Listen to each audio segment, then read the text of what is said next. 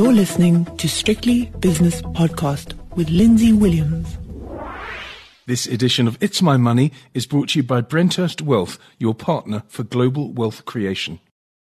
It's Tuesday, so it's time for It's My Money with Brenthurst Wealth, and I'm speaking to Sonia Duplessis today from Brenthurst Wealth in Stellenbosch, and we're talking about something called ESG. Now, I've been talking about ESG, Sonia, for 2 or 3 years with other people, and it's a fascinating subject because at first it was just something that came into the annual report of a company, and they said, well, yes, we like to be green and we like to be seen to be environmental, and it was just sort of paying lip service to the movement. But now it's become incredibly important. And you say in your piece that you kindly sent me, it says here, the Nasdaq listed ESG investing as one of the most significant future investment trends, and also noted that major asset manager BlackRock indicated late in 2020 that it will account for ESG factors in 100% of its investments. So this is now mainstream, Sonia. Yes. Hello, Lindsay, and hello to your listeners. Thank you. It's good chatting to you again. Yeah, thanks so much for the intro. And I think, like you said, it is definitely a theme that, it's becoming more and more talked about, and we have to include it more and more in our portfolios. And, here at Brenthurst, we are very excited about the ESG theme, and we try and include it as much as we can. And if clients ask for it specifically, we will give a higher weighting to that theme. But to give you some examples or other facts, you mentioned now the Nasdaq, where, they are including that's one of the biggest stock exchanges in the US, listed the ESG investing as one of the most significant future investment trends. And another, like you mentioned, BlackRock, where they came forward and said that they will include ESG in all of their funds, which is major. It really is. But Sonia, before we go on, of course, we're using an acronym called ESG, but we haven't really explained what ESG is. So before we go on to what your policy is towards ESG, we must point out that ESG means environmental, social, and governance. So it's in other words, yes. It's caring as well as making money. That's the way I like to put it. Yes, yeah, exactly. I think you summed it up nicely in a nutshell.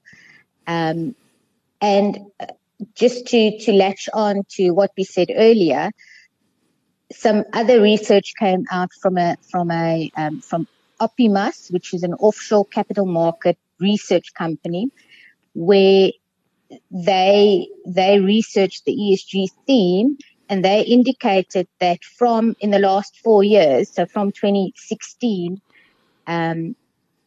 funds going into or money going into ESG funds has almost doubled.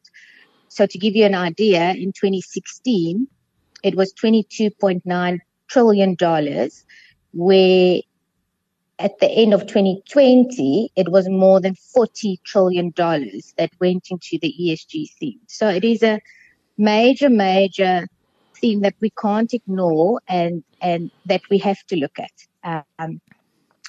Another fact that we can't ignore is that with President Biden now in charge, or that got recently elected as president, Biden is very pro the ESG theme, especially driving and supporting companies with a low carbon footprint. So you've got one of the major economies of the world backing the ESG theme. And also to keep in mind, you've got interest rates at record lows, locally and offshore. And that, with interest rates being so low, it will give governments the opportunity to, I almost want to say, get their ducks in a row and be able to spend more on ESG infrastructure.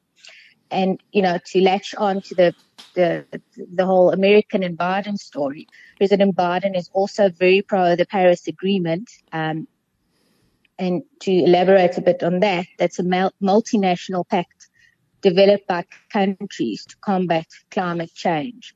And the main goal of this Paris Agreement is to limit global temperature increase to below 2 degrees Celsius per year. So there's a big drive to bring these things under control. Yes, and I think it's all to do with, I don't know whether it's millennials or some other subgroup that has recently been identified, but they certainly, younger people are starting to drive this movement, not through investments, but through activism. I was watching the news this morning, and there's a court case against an Australian coal mine that is supposed to be developed at the moment, and they're trying to sort of start digging immediately, but there's a group of activists, young people, that have stopped it. So there is definitely a movement there. But when it comes to investing, how do you approach it? Because on the one hand, you've got a company like Sasol, for example, which is a great South African company, but on the other hand, it's got a horrible environmental record. So what do you do when your client comes to you and you say, he says, I think the oil price is going to go from $15 to $60 per barrel, and the rand is going to go from here to there, and therefore I'm going to make loads of money. What do you say when it comes to the ESG influence? Yeah, look, so if a client still wants to invest in Sasol, we wouldn't stop him. But a company like Sasol what they are doing, the big companies, is they are sitting back and realizing that if they don't change the way they do business, and if they don't change, the ways how they make money, yes, in the way that influences the environment, they're not going to get external investors investing into their companies. So a company like Sasol, I promise you, is talking about ESG, and they are changing strategies because they know they might have money capital flowing in now, but in 5, 10, 15 years from now, if they don't change the way they do business, they're not going to have a constant flow of money into the company. And that will, they might close down. So companies know that they have to change the way they do business. To give you an example, to bring it back home, the way that BrentTrust includes it into our portfolios, or the way that we look at it, yes, we will partner with specific companies like 91. They are very pro ESG, and they've got, they've made a public commitment saying that they support ESG principles, and they've got, or let me rephrase, they've got certain principles for responsible investment.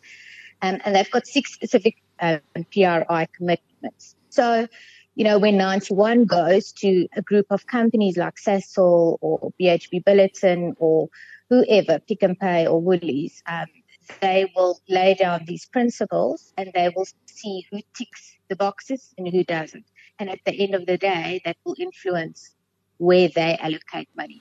It's very interesting that you say influence, the word influence. Sorry to interrupt you, Sonia, but it's very interesting that you say the word influence, because do you think that companies like 91, to whom I speak regularly and have done for a long time now about ESG, and I see them as one of the forerunners of the ESG movement, and they've been very, very progressive there. Do you think that companies like yours and companies like 91 are actually changing corporate policy when it comes, and I don't want to single out Sasol, so I won't say it again, but companies that in the past have had a bad ESG reputation? Do you think that they're changing because of the investment demands of asset managers?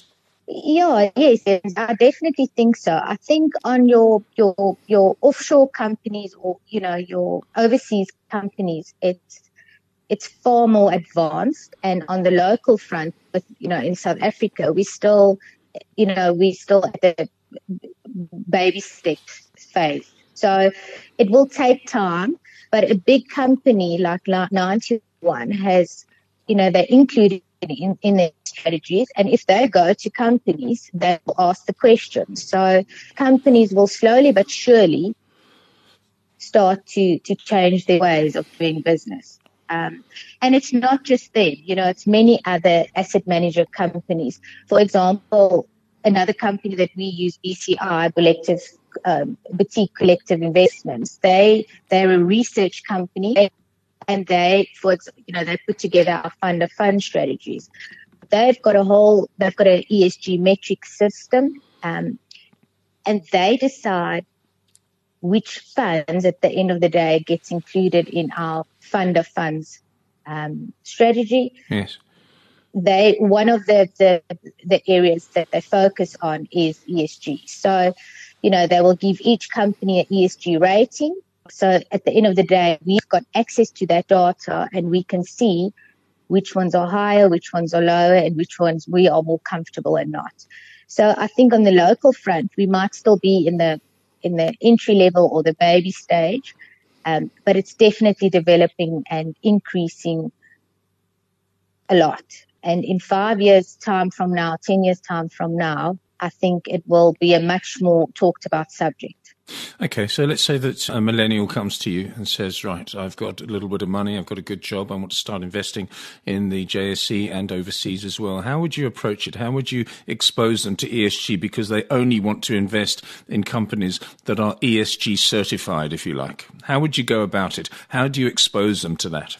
Yeah, so we would still, have a diversified approach. So we wouldn't just choose one fund. I mean, there are many funds available to the South African market and the offshore market that's got a good ESG weighting. If the millennial or the client says they want to specifically invest in funds that has included the ESG theme, we will look at our list of funds and allocate according to where we see fit. Yeah, so that we will definitely follow a diversified approach. We will never put all eggs in one basket and just choose one fund. And there's plenty to choose from. Yeah, but I think the movement is extremely well entrenched, if you like. And I do think that the fact that car companies will be totally electric depending on where you are, but between the years of 2030 and 2050 means that everyone's taking this terribly seriously. Sonia, thank you very much for your time. Sonia du Plessis is from Brenthurst Wealth in Stellenbosch, and that was It's My Money. It's My Money was brought to you by Brenthurst Wealth, an award-winning boutique wealth management company. The views and opinions expressed in these podcasts are those of Lindsay Williams and various contributors and do not reflect the policy, position, or opinion of any other agency, organisation, employer or company associated with strictlybusinesspodcast.com. Assumptions made on the analyses are not reflective of the position of any other entity other than the speaker or the author. And since we are critically thinking human beings, these views are always subject to change, revision and rethinking at any time. Please do not hold us to them in perpetuity.